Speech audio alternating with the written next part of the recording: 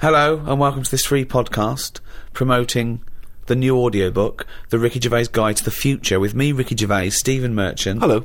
And Karl Pilkington. All right. We've recorded the guide for your listening pleasure. Karl's musings on that topic and his predictions are, I think, some of the most ridiculous and pointless things he's ever said. Yeah. Rick, you saying that obviously it's about the future, but perhaps we could pause for a second. The audiobook considers the future, but we've obviously known Karl for much of this decade. When we first met him, obviously I don't think either of us anticipated that we would be where we are today. No. How do you see the change in Karl? How has he grown in your mind? It's interesting, isn't it, that over the last sort of 8 years that we've known Karl, and everything we've done together, from the podcast through to these guides, through to the animation, the topic that keeps coming back up is the quest for knowledge, the point of knowledge, nature versus nurture, the human mind, introspection, morality, all those things that are huge, massive conundrums and problems that philosophers and geniuses have pondered, and yet it's his favourite subject as well, which is ironic because he knows nothing, but he's fascinated by that. Yeah, but because you can't go wrong with it. There's not a yes-no answer, is there? You can say what you want. What do you mean, now? Give me an example of a question we asked that you could be right whether you said yes or no. Well, the future stuff, the stuff we've talked about the future. Well, you can be wrong, you just don't know it. Do you mean if someone says, is the Mona Lisa a good or a bad piece of art, it doesn't matter what you say because it's opinion? Do you mean subjectivism, or do you mean... No, because that's just taste anyway. Well, I think there has got to be some sort of objectivism within art, really. What do you mean? Well, an expert said this is a good bottle of wine, this is a bad bottle of wine. Yeah, but he probably knows the good bottle of wine from the bad bottle of wine. But I'm glad I'm not that person who likes the good wine, because it's just making their life difficult for them because they can't enjoy the cheap stuff. No, what it's like I watch MasterChef. Do they ever have beans on toast and be happy with it? No, but that's the different point. What I'm saying is, if you could... No, but a carpenter would know a good dovetail joint from a bad one, right? A doctor would know a good piece of stitching from a bad piece of stitching. So it might be the fact that because you deal with your taste buds and an aim, a paradigm of what excites them correctly, then you could tell a bottle that's turned within the last few hours, or a cheese that's not quite right. So it's a hindrance. But you might like bad wine. No, it's not that I like bad wine, it's just that I can't tell the difference. So it's easy for me. I'll have a nice drink and go, yeah, I enjoyed that. An expert will go, a little bit off. Right. So isn't that it's been ruined? Yes, but you have never said you enjoyed anything except munchies. So unless we're getting into munchy tasting... But I have had munchies where the chocolate's gone a little bit off. It's like it's been melted and frozen again. Right. And I go, I'm not happy with these. But that's because I've had a lot of munchies. Exactly! Yeah. Exactly! So you're something of a munchy connoisseur. Okay, what did you thought? You opened them up, did you see the chocolate immediately? I saw that it was a little bit white. So you see, because you could have seen that immediately. To have someone hadn't had munchies before, they might go, that's alright. You go, whoa, I've seen a million munchies, and that one's slightly off. I don't know, I'd prefer to give it to someone and say, what do you think of that? What do you mean? Well, let them have it and see if they enjoy it. But you know it's an inferior munchie, why would you give that to someone else? Because they'll get more out of it than me. So what, you'd give someone an inferior munchie? Yes. Why? Because they don't know the difference. It's like we could give all our bad food to some starving country. But why would you do that? Why don't you give them good food? Because we need the good food. Because we've got sort of fancier taste buds than them. So you're saying there is a right and a wrong, and to good and bad food. So you could say there is good and bad food. So you've put an objective view on taste. That was my initial point. No, but that's my taste buds. Yeah. But so you've got to taste every bit of food we send to Africa and go, don't send that one. That's the good one. That munch is a little bit white. Send it off. What are you saying? I've already said what I'm saying. I said that at the end of the day, if you spoil yourself, you can't enjoy the simple things. So what, never have something that's too good because there's no going back? Have it as a special treat, but not every day. Right. The chefs on MasterChef, they're not enjoying a meal. They leave the food in the mouth far too long. They're tasting it for too long. Get it et. They study it too much. If you study anything for too long, you can put yourself off it. Yeah. So just have a look, have a taste.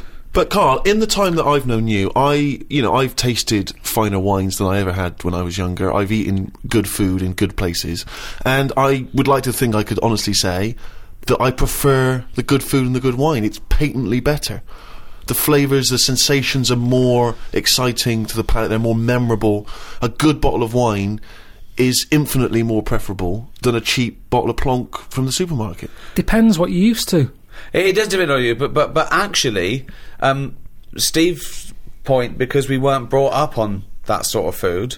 I mean, I didn't go to a restaurant till I was 14. My older brother took us, and I think it was the first time my mum had been in a restaurant. Right, and I've still got my quite simple plebeian sort of taste. I mean, I do love mature cheddar on beans on toast.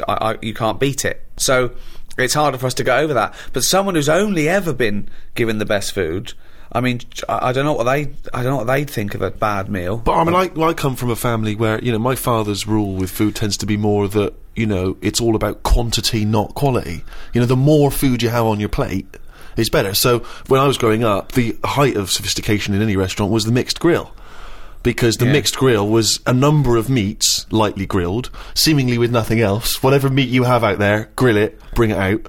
And that was considered great and exciting because, you know, we didn't have all kinds of meats in our house every day, so that was something of a treat.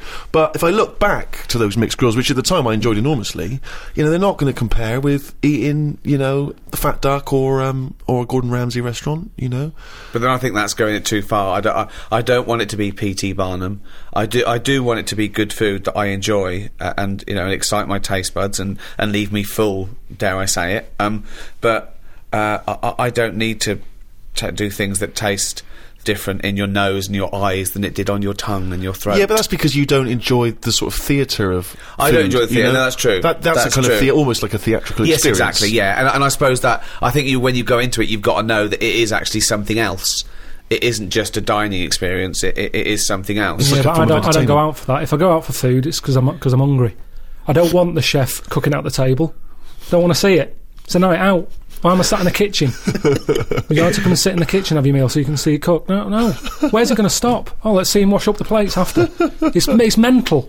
I think chef's table is a bit weird. That's a bit intense. The table in the kitchen where you see everything. Ridiculous. Because again, all the clattering and the noise and him shouting exactly, at people. That's like being in the old small flat I had. Yeah. I want to get away from the kitchen, but I couldn't because it was next to the telly. Also, if I look at a kitchen, I have to turn away in case they wipe their nose or I see a bit of sweat drip into the souffle.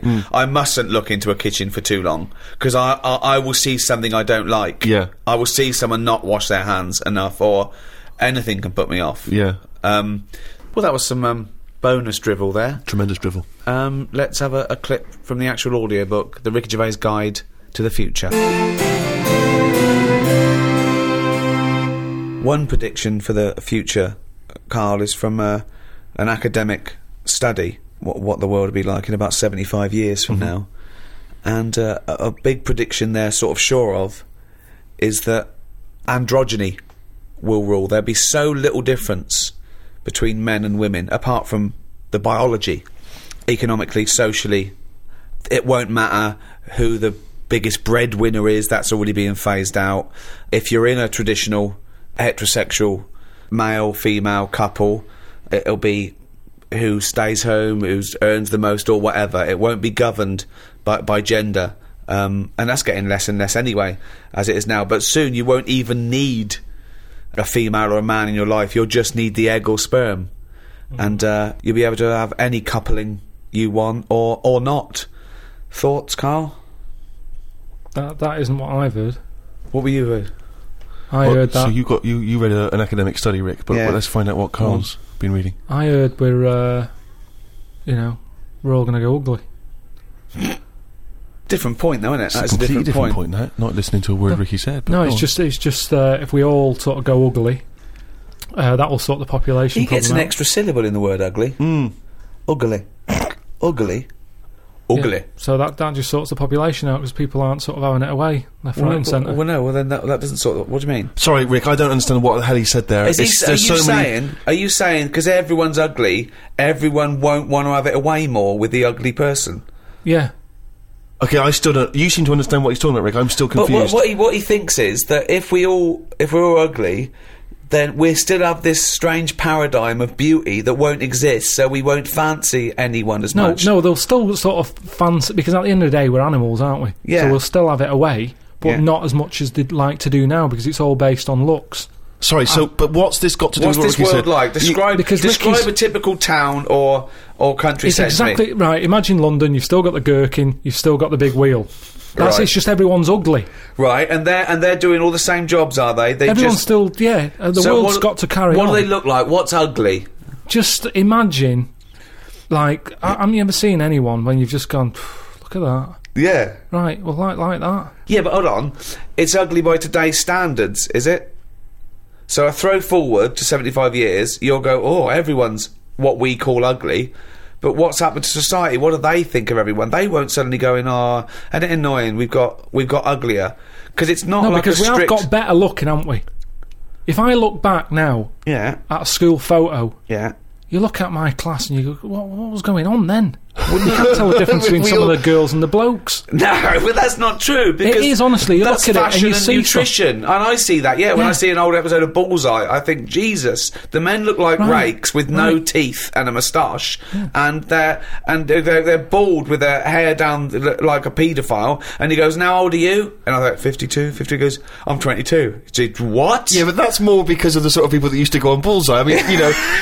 Paul Newman was never going to pop on Bullseye. No, exactly. You know, because he was actually a plumber from, Essex. And then think of the people that he grew up with, some of them live in holes now. Yeah. So, I don't think the class of Pilkey 1982 doesn't really count. When he said, we've got better looking, I thought he was going to talk about cavemen, not his school photo. I mean, what happened there? There's been no evolution in that time. What are you talking about, Karl? Well, there you go. The Ricky Gervais Guide to the Future. Well, we hope you enjoy the future, whatever it holds for you. We do. Yeah. Goodbye from me, Ricky Gervais, Stephen Merchant. Yeah. And a man, I use the term loosely, who hasn't changed and probably never will. Karl Pilkington. Right.